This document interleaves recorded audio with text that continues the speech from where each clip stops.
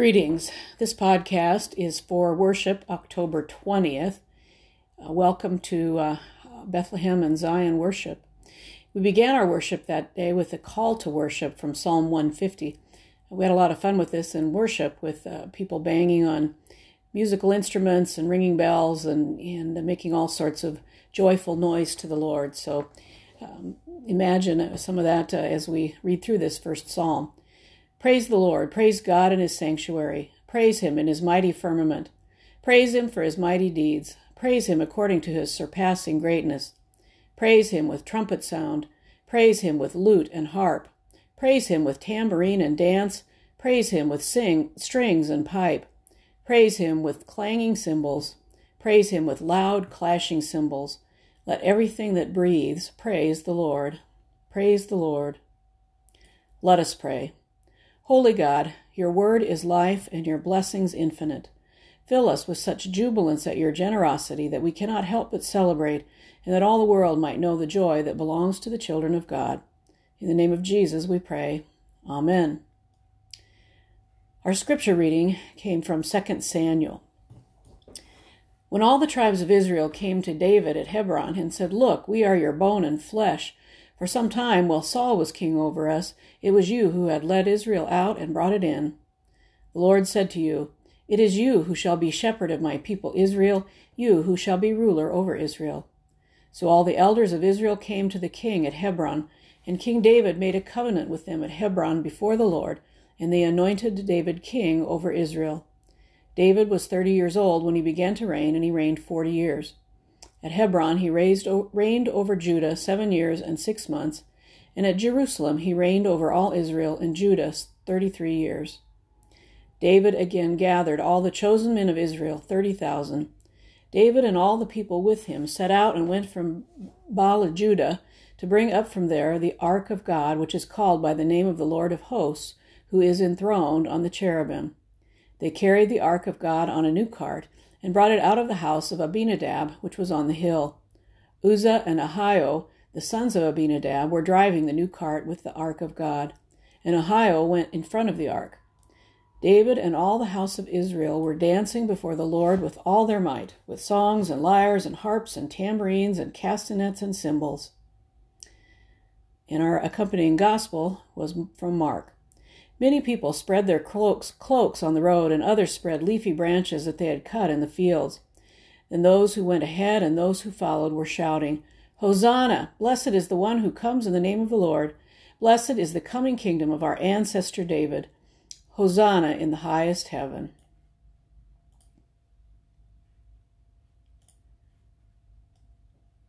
The presence of God. That's really what David is celebrating here, and what we're going to talk about in this message. You can see from the readings why we played musical instruments at the beginning. This is a great celebration of God's presence returning to the people. The first part of our reading today tells about David's anointing as king. The second part moves ahead in the story quite a few years after the first. This second part of the story might seem a bit strange to us. An ark? Wasn't that a big boat? And why does it warrant a parade and dancing and singing? Well, yes, the boat was one kind of ark, but this is a different ark. This ark is more like a big cabinet that they would put on some type of carrier, pole carrier, to move it. In this ark were the scrolls of Torah, God's law, the law that Moses received at Mount Sinai. For the Jewish people, Torah represented the very presence of God. This scene in the second part of our reading shows the return of God's presence to the people of Israel. The ark had been captured by Israel's enemies. It got moved around from city to city in enemy land, but caused all sorts of troubles in those places because it was not where it belonged. David and the people of Israel were dancing and singing because the ark is back home. The presence of God is back. This event also marks the end of years of civil war in Israel and war between Israel and the Philistines. The Philistines were defeated. Israel's first king Saul was defeated. David now reigns over a united nation, and the presence and blessing of God are back in Jerusalem. All is right with the world. That seems worthy of a parade. Okay, so the presence of God especially seems worthy of celebration. So maybe we should have an ark. Where is our ark? Well, here's the thing. While we still appreciate God's law, and while much of God's law still can guide us, for us, the presence of God is not found there because Jesus came to us as God in person. God actually became present to the world as a flesh and blood human being, Jesus. But Jesus, that flesh and blood human being, isn't with us as flesh and blood now. He rose from the dead and ascended to heaven. Really, that's impossible to understand or explain, but what it does do is make him available to be present to us now in a different way. So where is the presence of God now? Well, it's here in the church, in the bread and wine of communion. It's in the proclaimed word of the gospel. And the presence of God is in us. It's in those of us gathered as the church. And the presence of God doesn't just hang out in here. The presence of God goes with us when we leave here.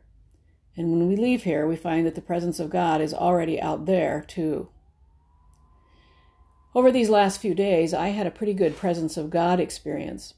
Tuesday night, I left to meet a group of people from around the Nebraska Synod to help repair flood-damaged houses in Lynch, Nebraska. I got back Saturday afternoon. Sometimes the presence of God looks like guys with tool belts and fancy saws and lots of knowledge and experience in construction. Other times the presence of God looks like people who haven't a clue about construction but are willing to learn and want to help. Anyone want to venture a guess as to which category I'm in? We spent 3.5 days in Lynch. The group was divided into 4 teams. 3 teams worked in Lynch and 1 went to Niobrara. I was in Lynch working at the home of an older couple whose little house had been buried by 3 to 4 feet of water and mud. Lynch is a tiny town that slopes down toward Ponca Creek, a tributary of the Missouri that runs north of the Niobrara River. A big chunk of the town closest to the creek was inundated with floodwaters and gigantic blocks of ice on March 13th. Houses that had never flooded before were buried in water and mud. Most people didn't have flood insurance. Flood insurance is expensive, and either their homes were where they didn't need it, or they didn't have a mortgage that made it so they had to have it. This mission group from the Synod had been to Lynch in June to begin the repair and rebuilding process, so this was their second time there. I mudded and sanded drywall in a bathroom. I put on doorknobs on the new doors our team hung. I made a long trip to Menards in Norfolk to get materials that weren't available closer. I did assorted other jobs that could be quickly learned and not too easily messed up. There were 26 of us. The group was led by Pastor Becky Beckman, who serves 3 churches in and around Newman Grove. She and the core members of our group are the Synod's primary mission trip group. They've been bringing the presence of God to areas hit by floods, hurricanes, and tornadoes for 10 years. But there's more to this than just the work. We also listened to people's stories. We learned about their lives and how those lives were changed on March 13th. And when you listen to people's stories, you learn that the presence of God was already in Lynch and Niobrara and all the other places so badly affected. God's presence was there before volunteers ever got there, before the National Guard got there, before even FEMA got there. One of the homes part of our group worked on was the home of the Lynch fire chief and his family. When the floods hit, even though their own house was underwater, they worked for 3 days solid without sleep to help get people to a safe, dry place. That is the presence of God. The presence of God was also with the people who were helpless in the face of the floods. There simply is nothing we can ever face where God is not already present. You can see the presence of God in the resilience of people who had lost everything. You can hear it in the stories they tell, whether they ever mention God or not. We began and ended every day with a devotion led by different small groups. One evening, Pastor Becky had us each talk about a way we'd been blessed that day and how we passed that blessing on. The fire chief and his family were with us that evening. There were some powerful things shared in our circle. The family felt blessed by knowing that people hadn't forgotten about their plight and still wanted to help. But the volunteers all also expressed how blessed they felt by being there. We were blessed by the stories we heard and the people we met. We were blessed by people who let us into their lives at their most vulnerable time. As we shared around the circle that evening, the presence of God could be powerfully felt. One man shared that he felt that our experience had to be pretty close to what the kingdom of God looked like. After we finished devotions that night, the mom in this family shared with one of the volunteers how surprised the family was that the volunteers felt blessed. In their mind, the blessing went one way, and they were the recipients. But any of you who's ever done volunteer or mission work know that's not how it works. The blessing goes both ways. When you do mission work, you will likely receive at least as much as you give, and you will know you've been in the presence of God. God's promise to David and the people of Israel was that God would meet them in those treasured words in the Ark of the Covenant. Jesus' promise to us is that he will come to us in the bread and wine of communion and in the proclaimed word of the gospel.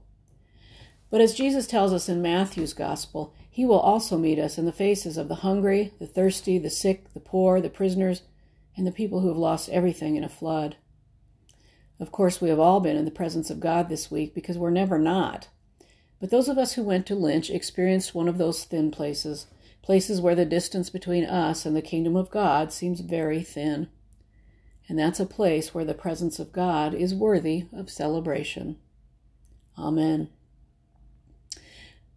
To guide your prayers this week, I would suggest praying for continued recovery and support for those in Lynch, Nebraska, Niobrara, Nebraska, and throughout the state of Nebraska and the Midwest, where flood damage has been so severe.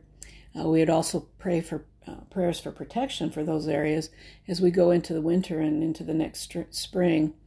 Help and pray that that God may allay some of their fears and hopefully protect them from further flooding next spring. Thank you for listening in on this podcast.